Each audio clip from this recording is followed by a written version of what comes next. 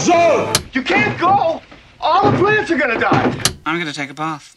Bad dates. I'll alert the media. Boys, keep off the moors. It's evil! Don't touch it! The name's Pliskin.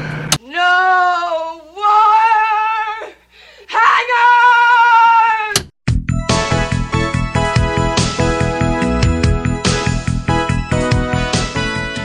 Welcome to Vintage Video, where we're rewatching the 80s so you don't have to. We'll be reviewing every major film release of the 1980s in chronological order, overanalyzing what you've seen and spoiling what you haven't. I'm Patrick O'Reilly. I'm Jesse Bayless. And I'm Richard Wells. And today we're discussing Atlantic City, released April 3rd, 1981. It was written by John Guare, directed by Louis Malle, and released by Paramount Pictures. Multiple Atlantic City stories revolving around the city's rejuvenation were all planned at once. A paperback written by Warren Murphy and Frank Stevens called simply Atlantic City was optioned. At the same time, Warner Brothers signed a deal to adapt George Edlund's forthcoming book with the same title. If you'll notice, though, none of those names have anything to do with this film. ICC, a Canadian production house, was adapting Laird Koenig's novel, The Neighbor, based on the same setting. Director Louis Malle was given the money to make the film by ICC, with an agreement that if the money wasn't spent by a specific deadline, that he would return it. Wait, he would return all of it? Yeah, if he hadn't started production. Okay, but if he had spent some of it, he wouldn't have to return including the amount he spent? I think so, yes. Okay. Malle's girlfriend at the time, actress Susan Sarandon, introduced him to playwright John Guare, and disappointed with the current draft, with the deadline fast approaching, Malle hired playwright Guare to rewrite Koenig's draft of the screenplay, apparently so much that Koenig's work doesn't even warrant a story by credit. Malle basically told him, write any story in Atlantic City with a role for Susan Sarandon and a major male star. Writers Guild arbitration determined that the final script is not based on Koenig's screenplay, but if you want to do a comparison yourself, go rent 1982's Killing 'Em Softly with Peter Segal and Irene Cara, a direct adaptation of Koenig's novel, The Neighbor. So this, of all of the Atlantic City stuff, I'm guessing it was first to market? Correct. I don't even know if the other ones made it the whole way through production. It was just at the same time they were all being announced. IMDb summarizes Killing 'Em Softly like so. The girlfriend of a man murdered for debt falls in love with the killer. So it's a little different from what we're dealing with here. Malle got permission from Atlantic City Resorts International to shoot in their casinos for a mere 15 hours. I'm impressed with what they got in maybe a 2-day shoot, possibly 1-day shoot. Yeah. The film won the Golden Lion, top prize of the 1980 Venice Film Festival, tied with Cassavetes' Gloria. Seems like the festival jury had a type that year, because those are very similar films in terms of the mood and plot. It won 3 Genies for Best Foreign Actress, Sarandon, Best Supporting Actress for Kate Reid, and Best Art Direction for Ann Pritchard.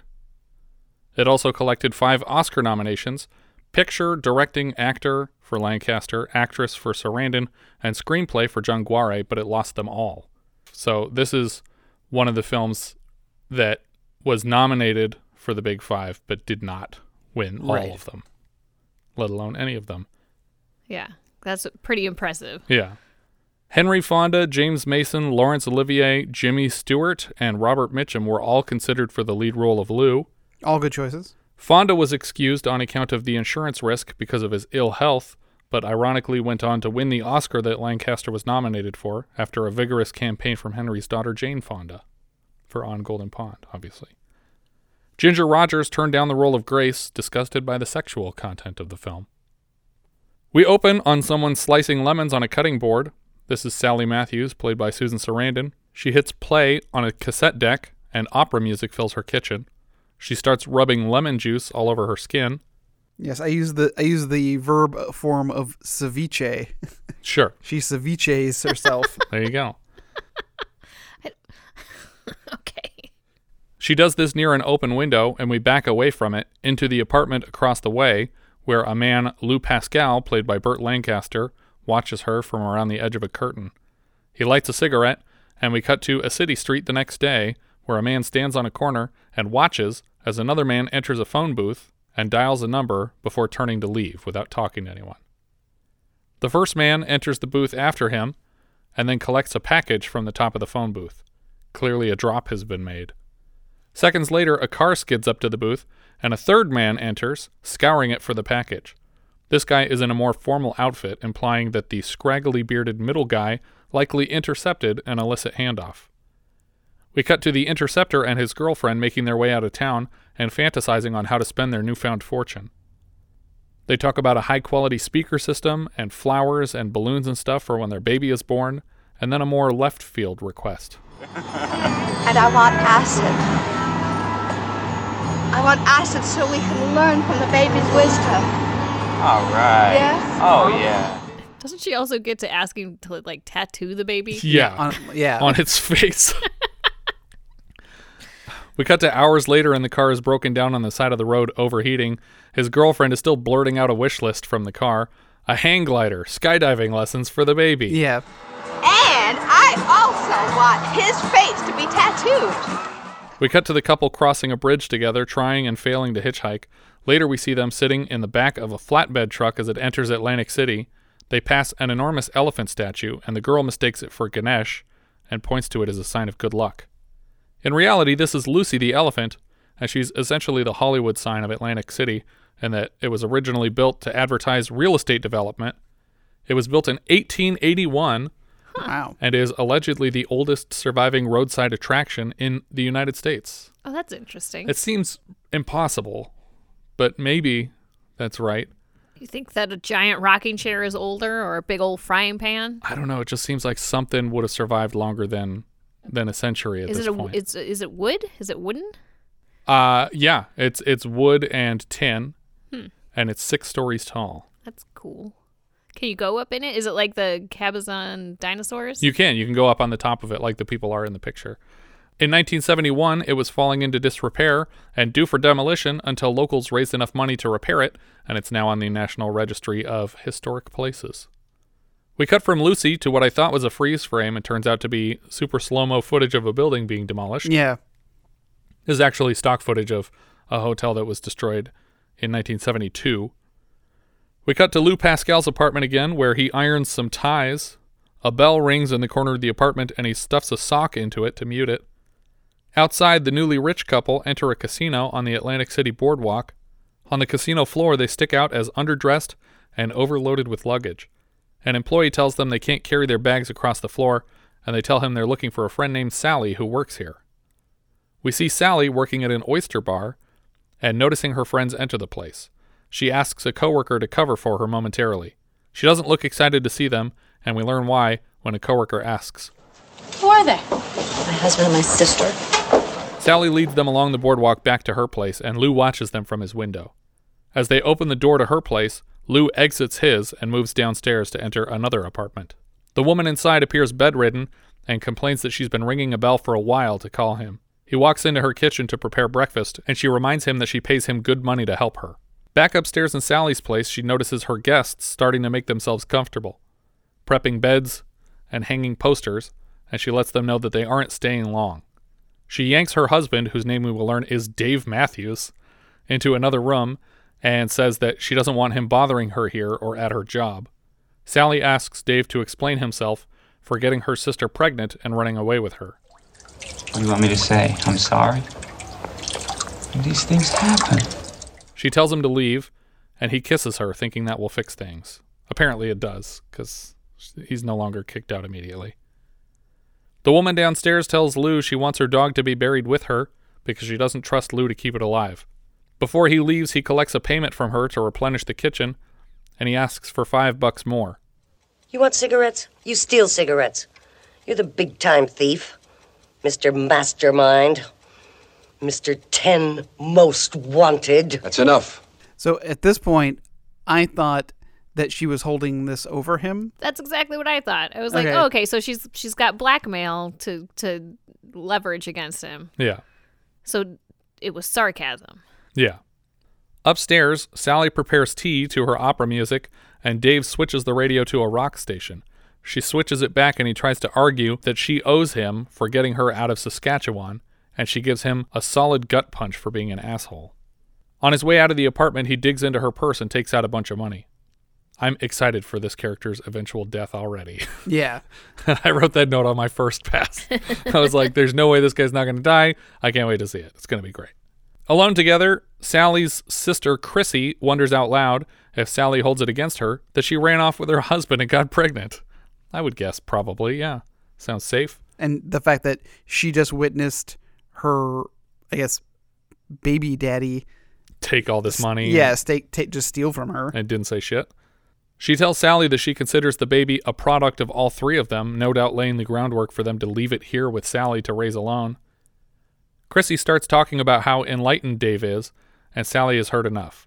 She doesn't have the heart to tell her sister that her baby daddy is a complete con man, and instead allows them one night to stay in her place before shoving off to the next port. Lou takes Grace's dog Pepe for a walk along the boardwalk, and he sees Sally run by to get back to her shift. He drops Pepe off at a groomer, and they seem to know the dog well. Lou moves through the neighborhoods around the casino collecting bets to deliver. So I think it should be pointed out that like every step of the way, the city seems to be falling apart because it looks like the groomer is going out of business. They have a sign in their window that they're going out of business. Yeah. And all of the neighborhoods where he's collecting bets are pretty run down and ragged. And the boardwalks are all lined with construction workers and cones that are like cordoning off areas. Well, yeah, because everything's being bought out and demolished. Right. And I guess it's like batteries not included kind of situation where they're or Night of the Juggler, if you will. Yes, where they're trying to just make the living conditions so terrible that they have to leave. Right. We cut to a casino where it looks like Sally's in some kind of a blackjack dealer boot camp. It starts like a regular room, but then a man approaches her table and spills an empty drink across the felt and chastises her for taking her eyes off the cards for a moment. The man reminds the training dealers to always concentrate on the cards. After his lecture, the trainer asks what she thought of the music, presumably referring to the opera stuff that it turns out she's only listening to in the hopes of getting a promotion. We cut to Clifton's bar, where Lou delivers the bets, and Lou is invited to keep a share of the bets that he delivered. I got any winners? Better not have. I can't afford fucking winners. Lou tries to sell the guy a cigarette case for a double sawbuck, which, according to my cursory research, means $20. Mm-hmm. Sawbuck is a tenner. I did not know that. The man says he can't buy a sandwich with a cigarette case and shoos Lou away. Turns out Dave is here at the same bar, and he goes to speak with Lou's money man, Fred O'Reilly. Fred moves to empty the bathroom so Dave and him can talk business. It turns out that what Dave stole was not gems or precious metals, but a big old bag of coke. Fred dips a pinky nail into the sample and compliments it. He asks Dave where he got it, mentioning a recent drought of the product on the whole East Coast. I found it in a phone booth. In Philadelphia? How did you know? It seems really stupid to admit this. Yep. Yeah. I mean, because if the guy knows if the guy knows that something went missing, somebody has told him, and he could tell somebody else, hey, the dude that stole your shit is here. I would like a reward, and I'll point him out to you. You shouldn't be selling it in the same size that you got it originally. Yep. And you shouldn't tell anybody where you got it or where you came from or anything. For sure.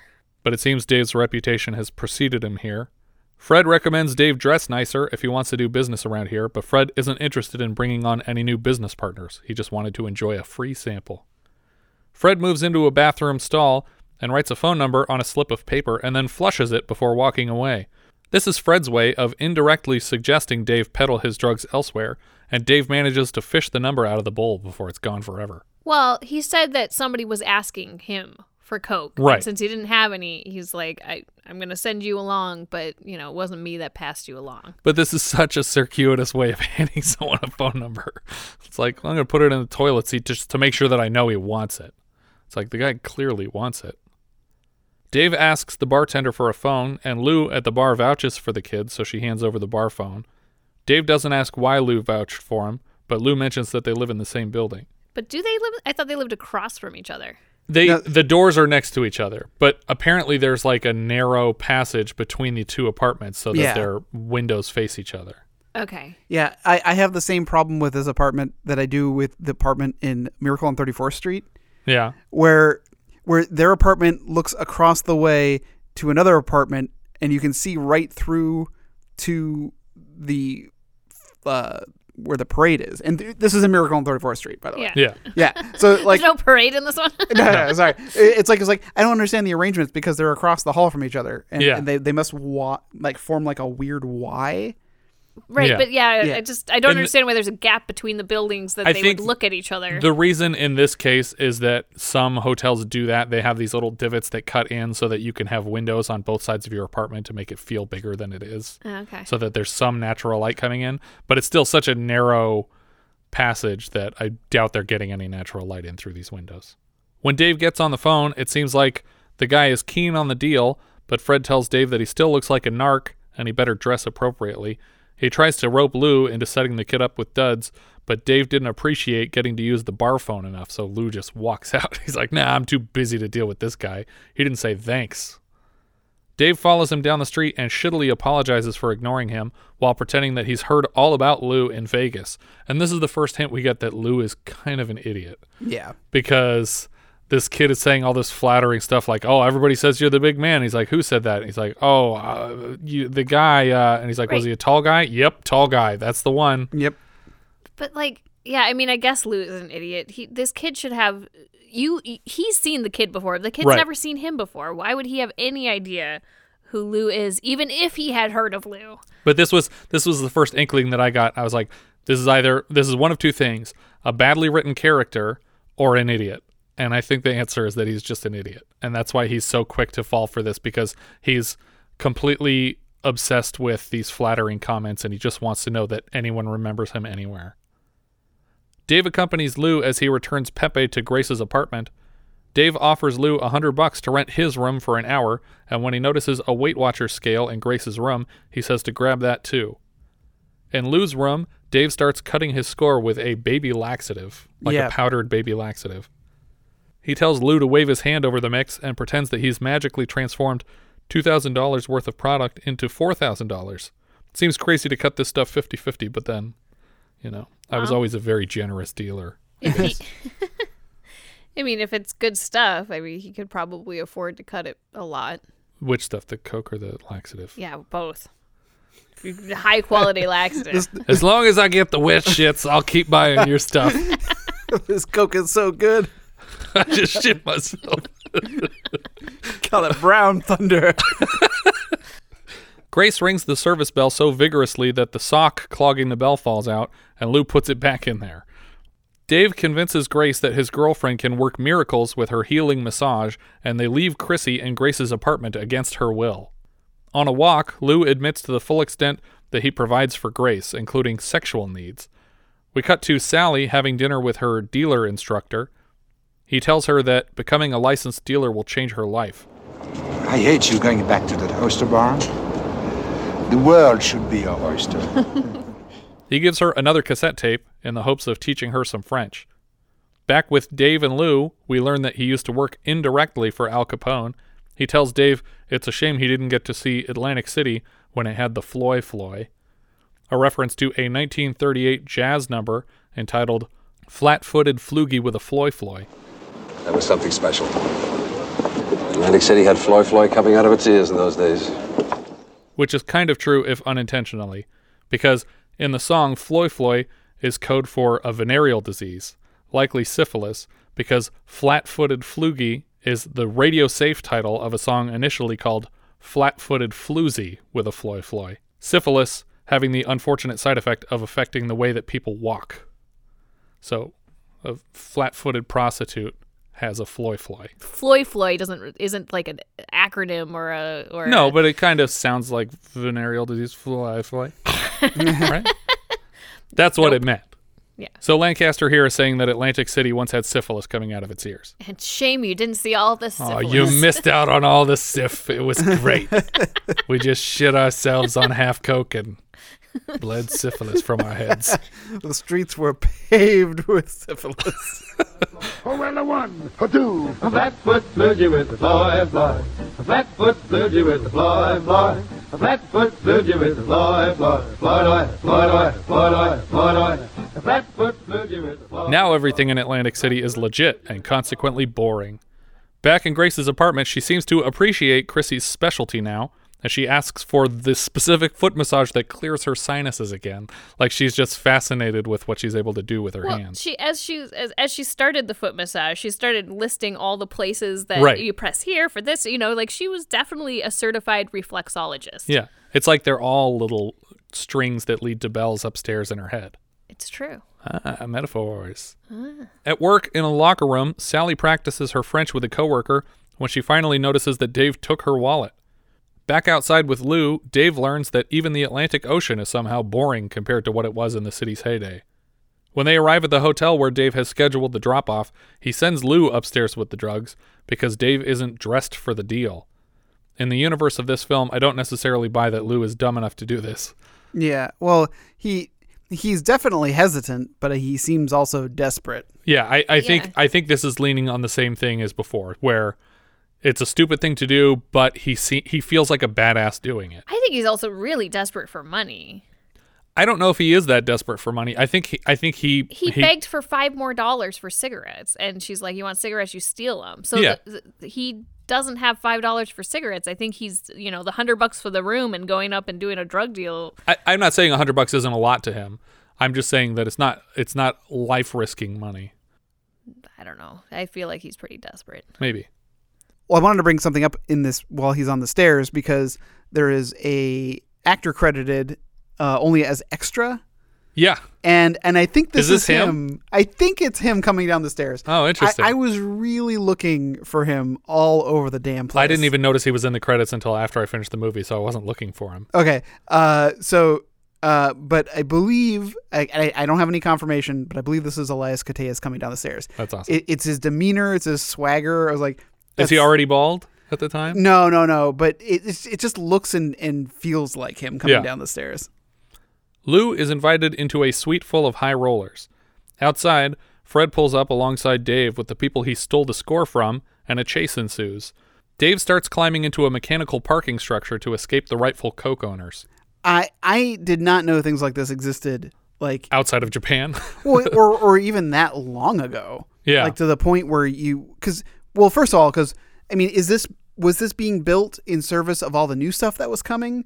Because it doesn't seem like this place is needing that much parking. I also don't think that it's much more efficient than a general parking structure. I guess considering the operating costs of like maintaining all these elevators and the electricity running all day. Yeah. That's I don't know the cost benefit. Yeah. Plus you're by the seaside, so there's salt water and yeah, it's going to cause all kinds of problems. But I was pretty impressed that because obviously it's real. Yeah. I mean, because it was a really real thing. there. And the director was like, "Yeah, we found this thing and we shot on it. It was a fucking nightmare to shoot anything because." Everything's changing the whole time. It's shifting, and you're losing daylight the whole time. It's hard to keep consistent lighting. Yeah, that's the other problem with it. But it's a cool setting for this chase. It seemed very noir to have a chase on this kind of thing, like a Third Man type chase in the sewers. It reminds me of the same fight in the James Bond movie, though. Was it Skyfall or? Where they're fighting in one of these moving parking structures. Oh, no, that was one of the Mission Impossibles. Was it? Yeah. Oh, okay, that's what I was thinking of then. But the whole thing is moving as the chaser and chasee climb from floor to floor higher and higher up into the skyline. Dave reaches a dead end, and the dealer catches up with him and just buries a switchblade in his chest. It's not even like hey, I'm here, we're going to talk about where my Coke went. It's like, no, you're done. Yeah, I thought for sure he was going to maybe have a question about where the drugs were. But he doesn't have any questions other than, what them guts look like? Back at the hotel, the buyer is trying to hit up Lou for a larger order on account of the local drought of product. Lou puts a hand out for the 4 Gs to complete the deal and then rushes out to the bathroom to count his money. The bathroom attendant recognizes him as he washes his face in the sink. It's a man named Buddy O'Brien, and Lou tips the man $1 over Buddy's protestations. Buddy offers to shine his shoes to earn the $1. It's like, I thought that was a bigger $1 was a lot? bill, but he literally gave him $1. I could see George Washington on it. Police sirens echo around the bathroom from outside. Leaving the building, Lou sees Dave being loaded into an ambulance. He's not in a body bag, which is promising, but we cut to the Oyster Bar where the police enter to return Sally's wallet, which they clearly found on Dave, and I'm guessing at this point means he's dead, because you would keep that with the body, Right. unless the person was dead. I guess you would still. I would still keep it with the body because it's evidence. He's either dead or unconscious, because otherwise they would just assume, like, oh, this is your personal belonging that you have on you. Maybe this is your wife, and it is his wife's. Yeah, or it would be like in an evidence bag, because like they could go, is this your wallet? Right. And you need to come with us. Yeah. The cops are being led into the casino by Representative Mr. Shapiro, played here by head explodey guy from Scanners earlier in 1981. They escort her to the Frank Sinatra wing of the Atlantic City Medical Center. Moving through the hospital, they pass Robert Goulet as himself, delivering a check to the hospital on behalf of a group of local casinos. That should have been on our list of best actresses themselves. Yeah, well, we hadn't gotten there yet. Sally has walked into an operating room just as efforts to save Dave have failed. On that note, though, I mean, because you could have used Scrooge, Bob Goulet and Scrooge. That's true, Bob Goulet's old-fashioned Cajun Christmas. Yeah. He's like freaked out by the alligator. I can't think about him without thinking about your really poor taste costume Oh, yeah. for Halloween. Well, he would have liked it, though. I think Goulet had a funny sense of humor. He was great on The Simpsons, and the Emerald's Nuts commercial. Yeah. Where he's on the ceiling. Yeah, he's slinking away Keep from the Goulet at bay. Around 3 in the afternoon, when your blood sugar and energy are low, Robert Goulet appears and messes with your stuff. But, yeah, he passed away on October 30th. Yeah, I mean, he had been dead maybe a day. And you Not even, like a few hours. And I was like, and all right, I need a red turtleneck for Halloween. You quickly shaved your beard, so you just had a mustache, and painted your face white so you could be Robert Goulet. I did do that. Walk around with like a scotch on the rocks all night. I think he would have thought it was funny, though. And I just basically leaned on my Ron Burgundy impression, because it's essentially a Robert Goulet impression. The nurses pull a blanket over Dave's face, but she stops them for a moment to absorb the image of his dead, intubated head. On her way out of the hospital, Sally tells them that she doesn't want to take possession of her husband's body, as she makes a phone call from a payphone, as Goulet sings a song to the press, and eventually directly to her through the glass of the phone booth. Well, also, the police say that you're not going to leave town, are you? She's like, no, I just got here. I love it here. I think she misses the point of the question. Yeah, it's like, did you kill this guy? Yeah. She fails to make a collect call to Dave's parents because they won't accept the charges. Lou finds her here in the hospital building and offers to walk her home. They pop into a diner where Lou offers to pay for the phone call to Dave's parents and eventually delivers the news himself when Sally isn't up to it. He says they didn't sound broken up about it. So it feels like a situation where they've been at odds for a while. He tells her that he'll help out with anything she needs, and she wonders how she's going to tell her sister when Lou informs her that Chrissy is downstairs helping Grace and that she can take a quick nap before she has to say anything. In her apartment alone, Sally puts on the opera music and lemons her boobs some more as Lou watches from across the way. Ceviches her boobs. Lou heads downstairs to check on Chrissy and Grace, and they've fallen asleep together. He wakes Chrissy and sends her upstairs before taking her place in the bed with Grace. He puts on a swing record, and we see some motions under the blankets. Lou? Lou, what's got into you? Lou? Lou heads back upstairs, where suddenly he is cutting another delivery of Coke with baby laxative. Lou pops by a funeral home on his way to the Oyster Bar and shows up with paperwork for Sally to sign. She asks what it's about, and he says, don't worry about it. But she signs everything that he points to. He notices that she just cut her hand open trying to crack open some shellfish. He uses more of his $4,000 winnings to buy a new suit to return to yesterday's buyer with the new batch. Sorry, that made me think of Gremlins all of a sudden. Lou collects another cool $4,000 and then leaves. He also buys a new suit for his buddy working in the bathroom. Lou shows up at the Oyster Bar, orders a dozen oysters, and explains that the paperwork she signed was permission to send Dave's body back to his folks. I probably would have at least asked if that's what she wanted, because he wasn't there when she said she didn't want to take possession of the body. Or asked if that's what the parents wanted. All of a sudden, they've got to have to deal with the body. Did you order something? This is big. I always forget when I order things from Amazon, especially the dead bodies. Yeah. And I hate it when they just leave it, you know, when I specifically said I need to sign for it. Sorry, there's a scene from Firefly where they're going to pick up a package at a place, and they open up and it ends up being a body. And Adam Baldwin's character goes, "What y'all order a dead guy for?" He invites Sally to lunch elsewhere and then pays for the dozen oysters, admitting that he didn't need them. And Sally's coworker seems excited about this, I'm guessing because nobody touched them yet, so she can sell them to another customer and just pocket the money he paid for them. At a different, fancier place, Sally and Lou have their wine glasses topped off by a waiter played by Wallace Shawn. Inconceivable.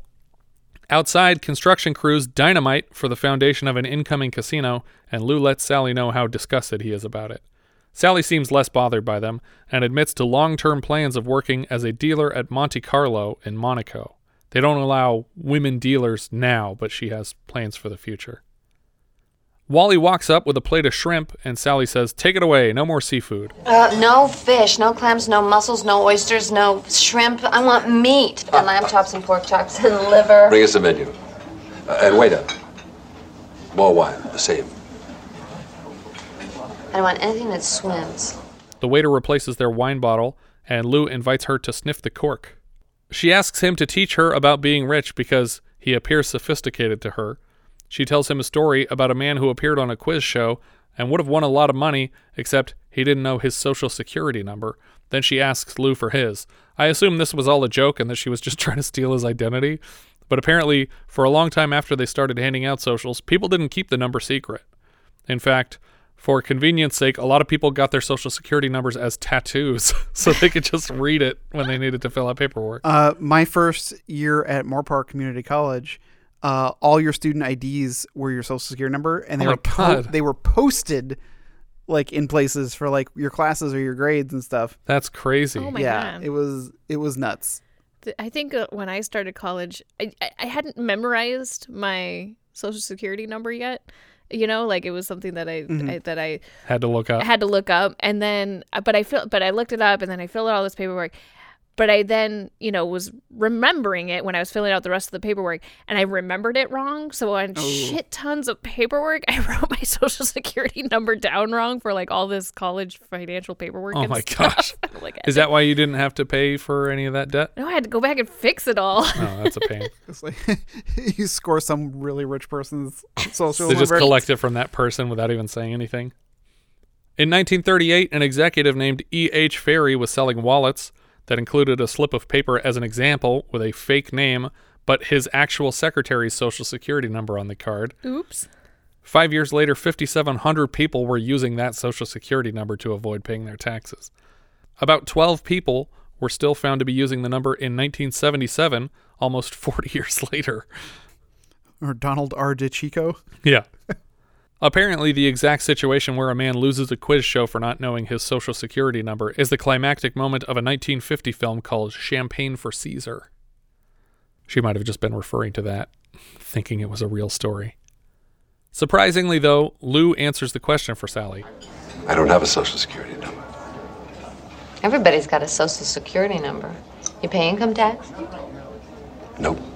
She asks to check his fingers for fingerprints. Lou takes her to a flower shop, insisting that if she isn't going to attend Dave's funeral, she should at least send flowers. He tells the salesperson to make a wreath out of 6 dozen roses, and Sally gives her the address. Yeah, to Moose Jaw, Saskatchewan. Moose Jaw? It's near Medicine Hat. I like that extra little bit. Do you guys recall the last film that we covered to center around a couple from Moose Jaw, Saskatchewan? I remember it came up before. Just a couple of kids from Moose Jaw. What was that from?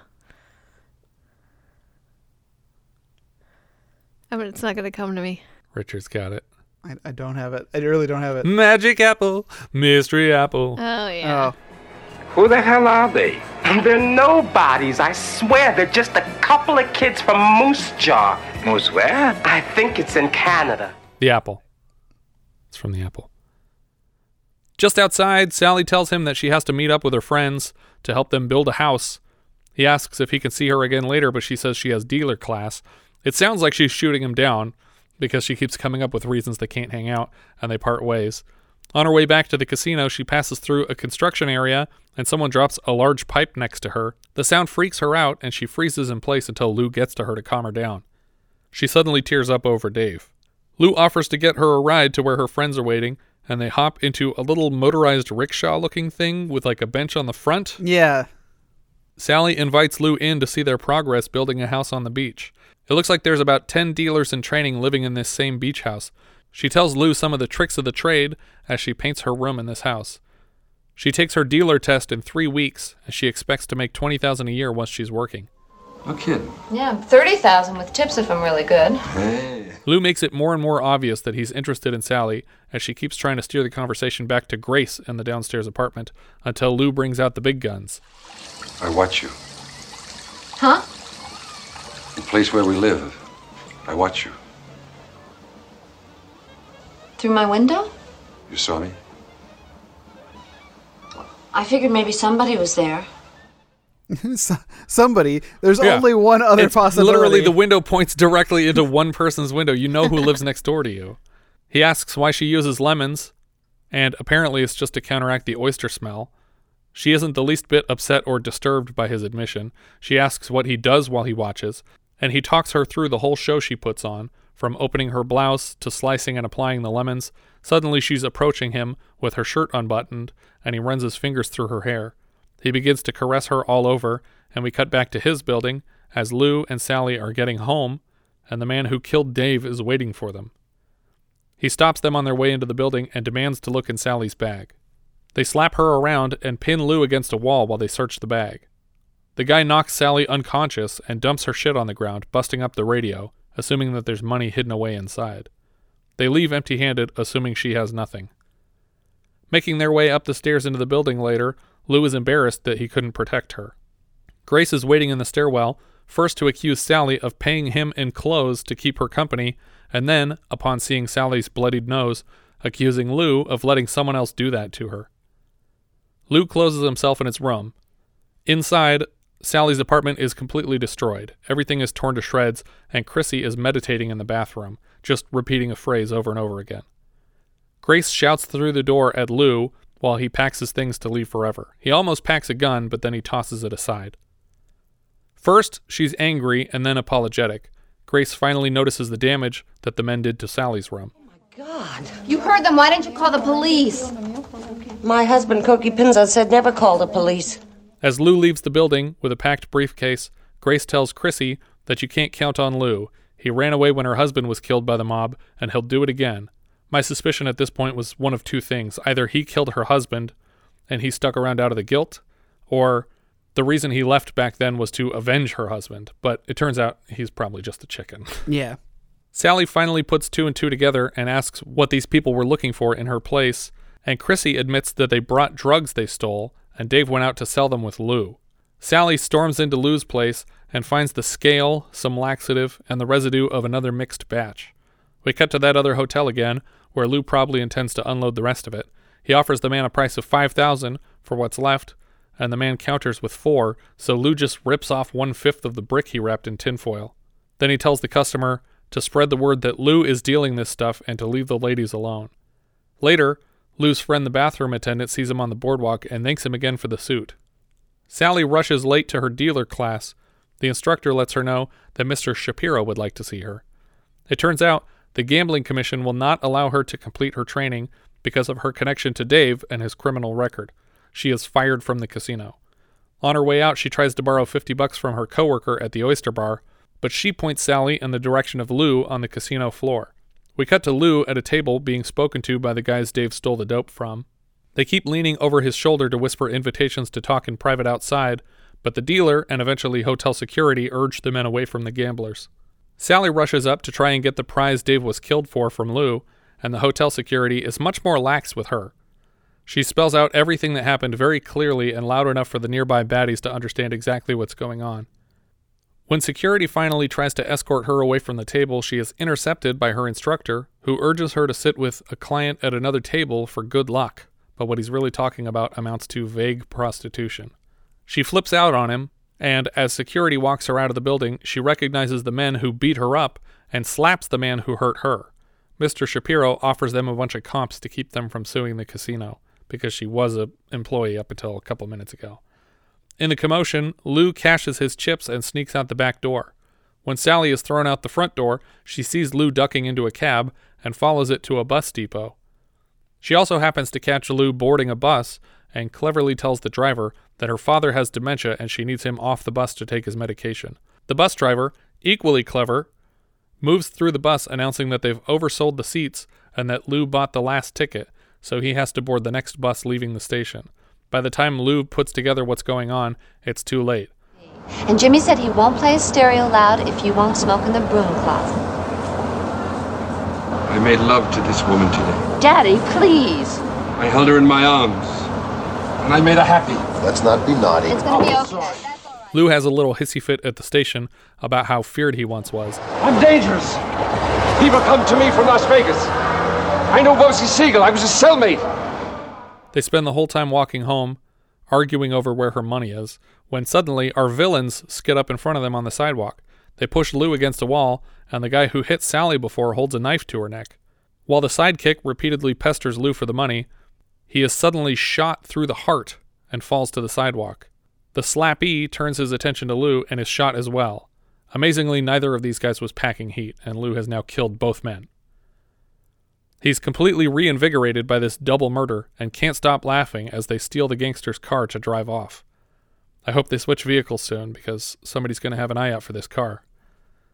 At Sally's advice, Lou tosses the gun out the window into the water. They check into a nice hotel and order champagne and fancy French crackers at the front desk. Well, on the way to the hotel, they go through a toll booth. Right.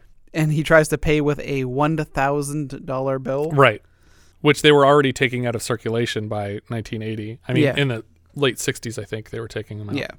On the TV in their hotel room, a news broadcast is reporting on the people Lou killed. They speak directly with the police chief, Allman, who seems to contradict himself.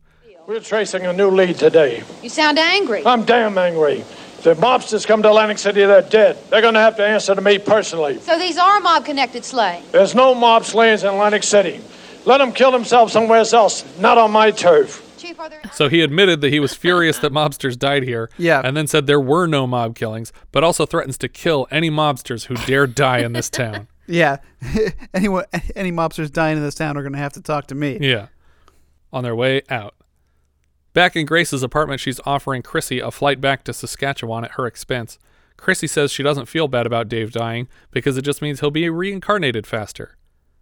Back in Lou and Sally's hotel room, he confesses to her that Bugsy Siegel was only his cellmate for about 10 minutes while he was being transferred to Leavenworth. He further confesses that he's never killed anyone before tonight, but he's weirdly giddy about it. He's very excited to hear about what he did on the news, and it never seems to cross his mind that he made it very public that he took from these men and that if they wanted anything back, they should find him.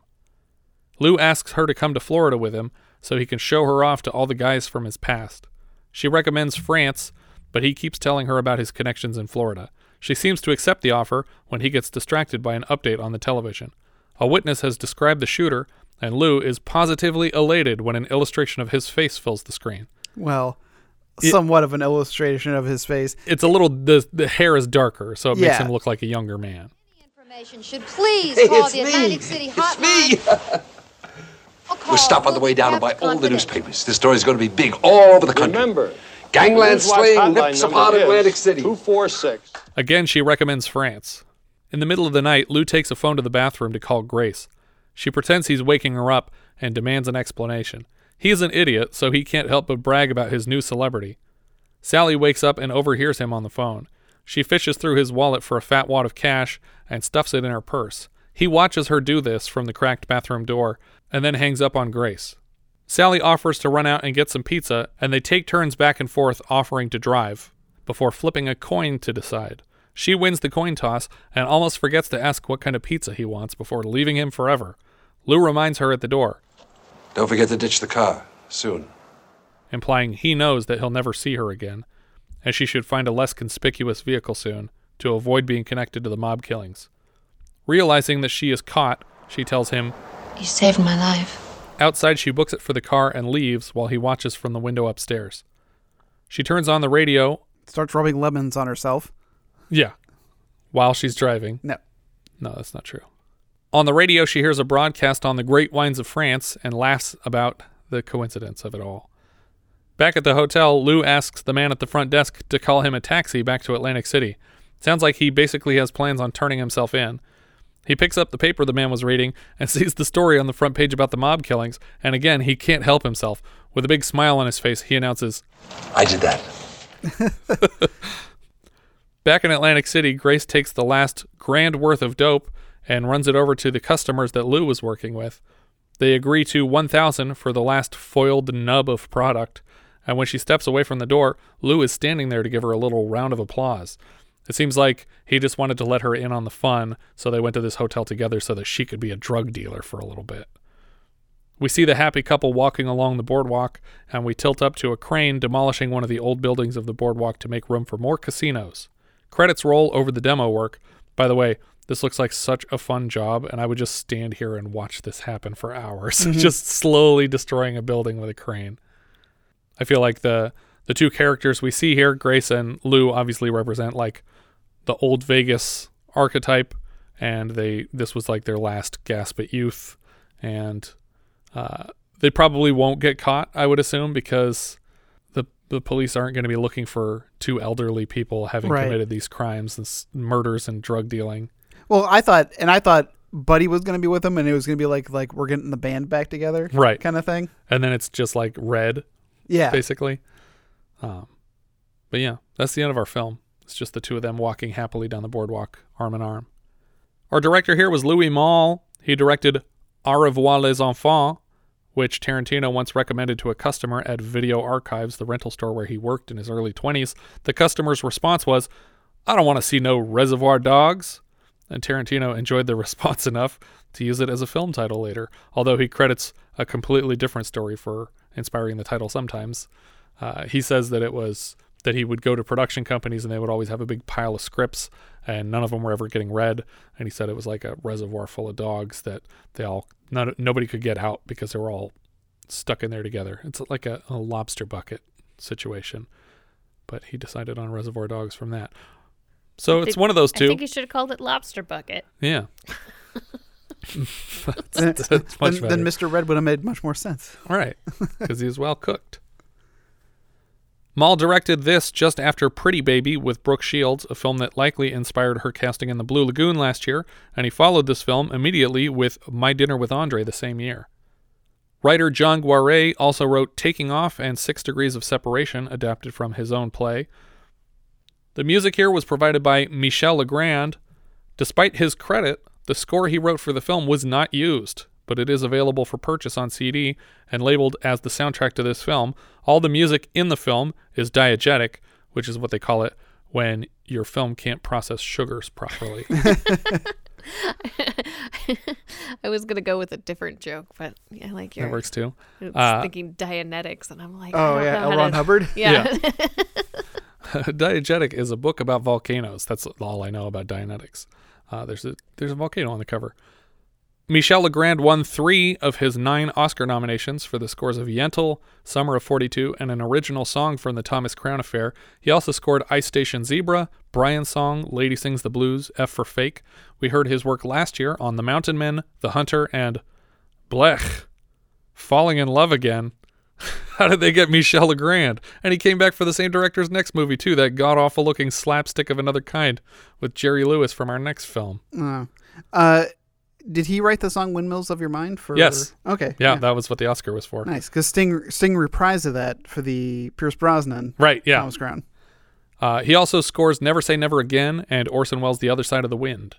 Cinematographer Richard Chipka was also the DP on Ilsa, the Tigress of Siberia.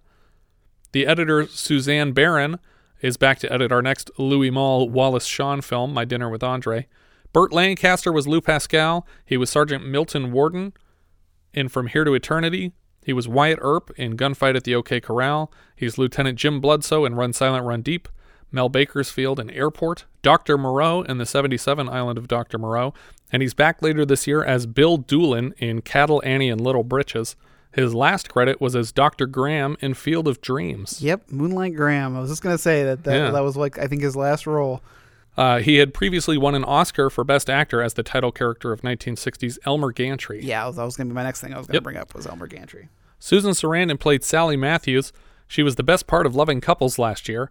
Before that, she'd appeared in Louis Malle's previous film, Pretty Baby, as the mother of Brooke Shields. On the set of that film, she developed a relationship with the director that they maintained through this film. She's also in Rocky Horror Picture Show, Witches of Eastwick, Thelma and Louise, Dead Man Walking, Stepmom, Speed Racer, and Jeff Who Lives at Home. She was Betty Davis on Feud, Betty and Joan. She's the voice of Dr. Wong on Rick and Morty, and she's also Lynn Onkman, the Mary Kay Letourneau stand-in on 30 Rock. Kate Reid played Grace Pinza. She was Dr. Ruth Leavitt in the Andromeda Strain. She's Linda Lohman in the Hoffman Malkovich Death of a Salesman.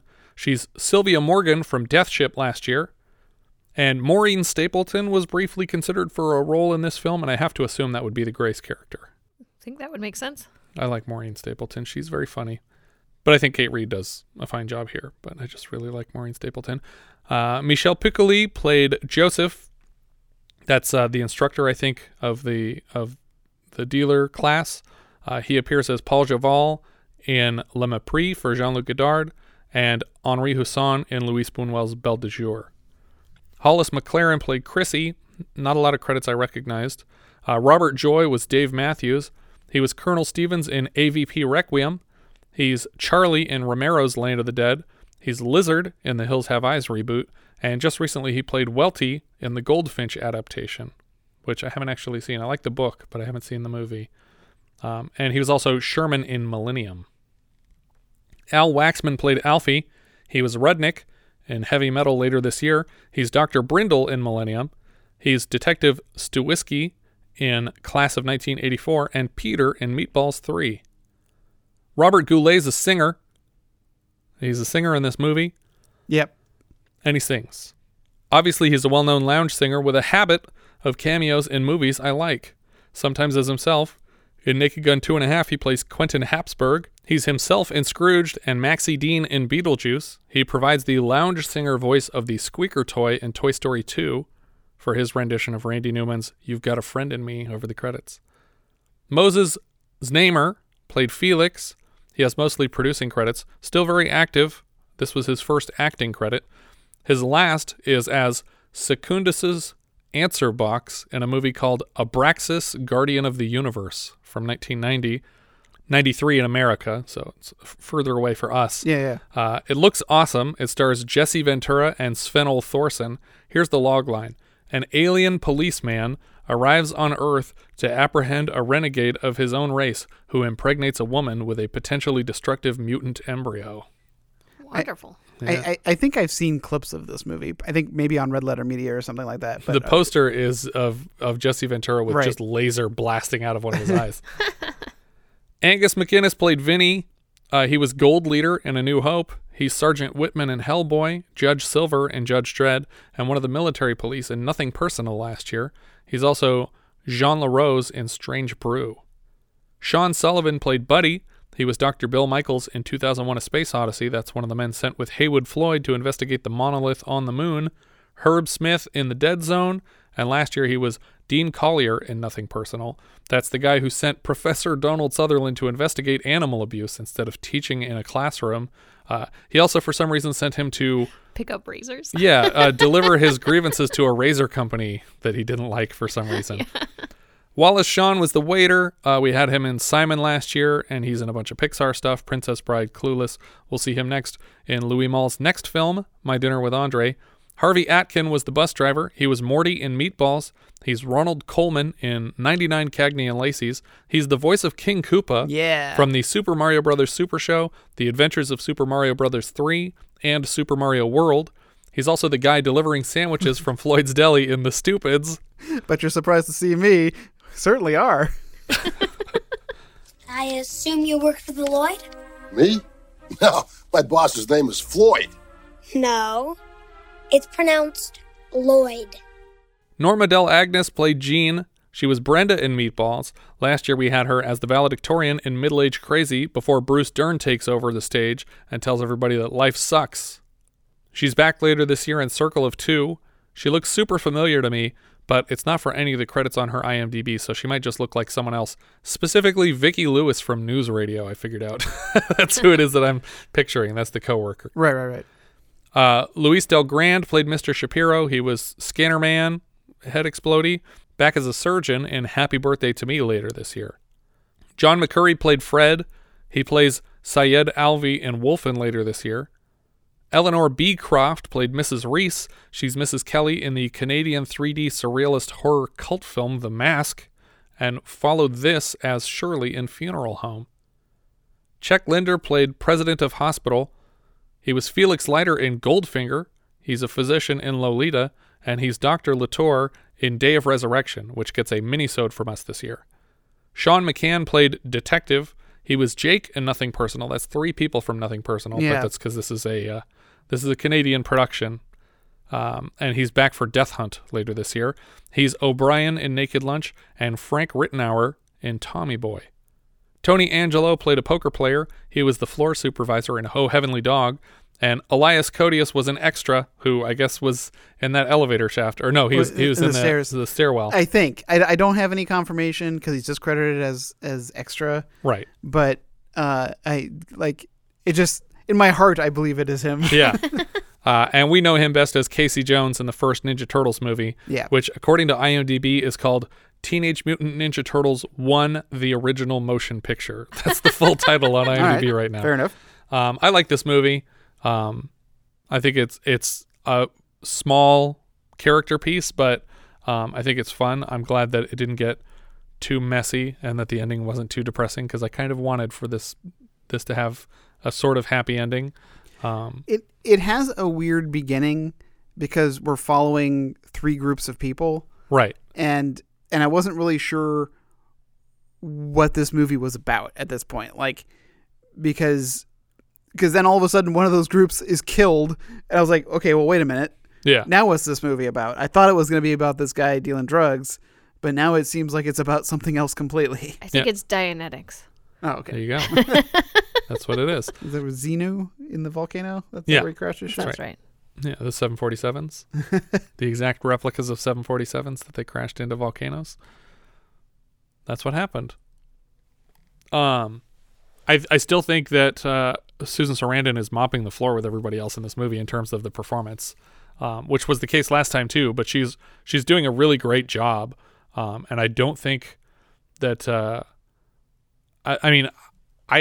I don't think it's an Oscar-worthy performance necessarily, because she's not really asked to convey a lot of emotion, but she's a very believable character in this situation.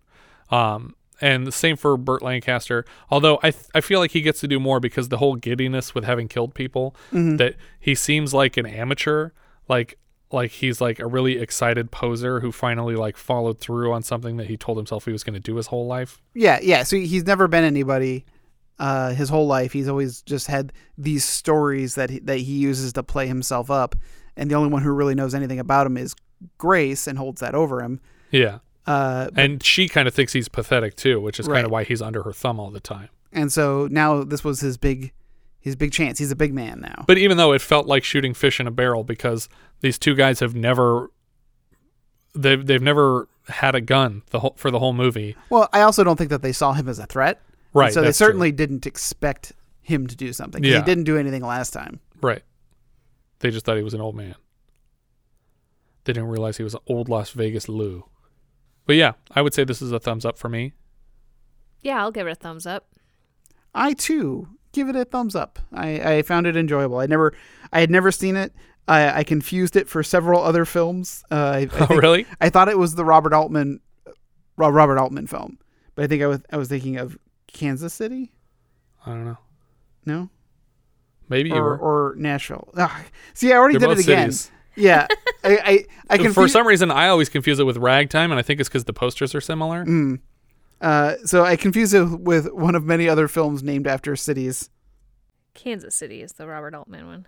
But I mean, they're both Robert Altman movies, but it's just a matter of which one Richard in his head is confusing it for. Kansas City, then. Yes. Okay.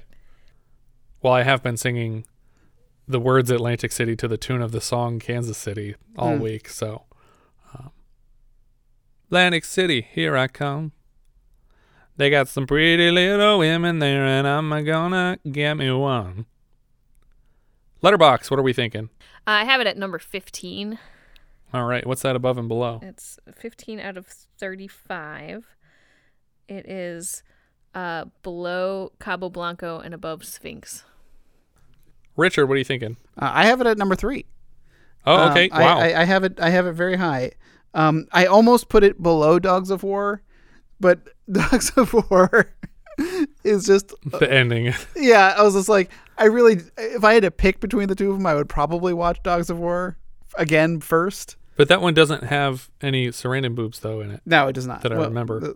And I almost even put it below Cutter's Way, but then I was like, it goes above Cutter's Way. But wow. So yeah, I have it in number 3. So it's below Thief, but above Dogs of War. I have it in 12th, which is just under Cabo Blanco and just above Omen 3 for me. I think that's everything for Atlantic City. If you guys have any thoughts you'd like to share with us, we are Vintage Video Pod on Twitter, Facebook, Instagram, and Letterboxd. Where, as I've said before, you can find each of our full movie rankings for the year. We can also be found at vintagevideopodcast.com. We also have a Discord now. Join the 24/7 movie chat and share your thoughts on episodes past, present, and future at vintagevideopodcast.com/Discord. And if you're listening on YouTube, don't forget to subscribe. Thank you so much for listening, and I hope you'll join us next time when we'll be discussing Hardly Working, which IMDb describes like so. In Jerry Lewis's first film in a decade, he plays Bo Hooper, an unemployed circus clown who can't seem to hold down a job. That's got to be funny. We leave you now with a trailer for Hardly Working. Watch out, America! Jerry's back!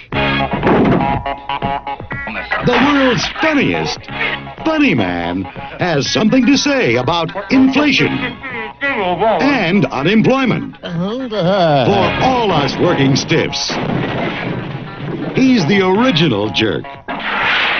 Bumbling and stumbling.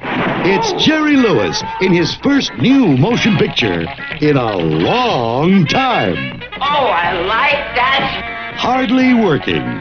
More fun than a day off.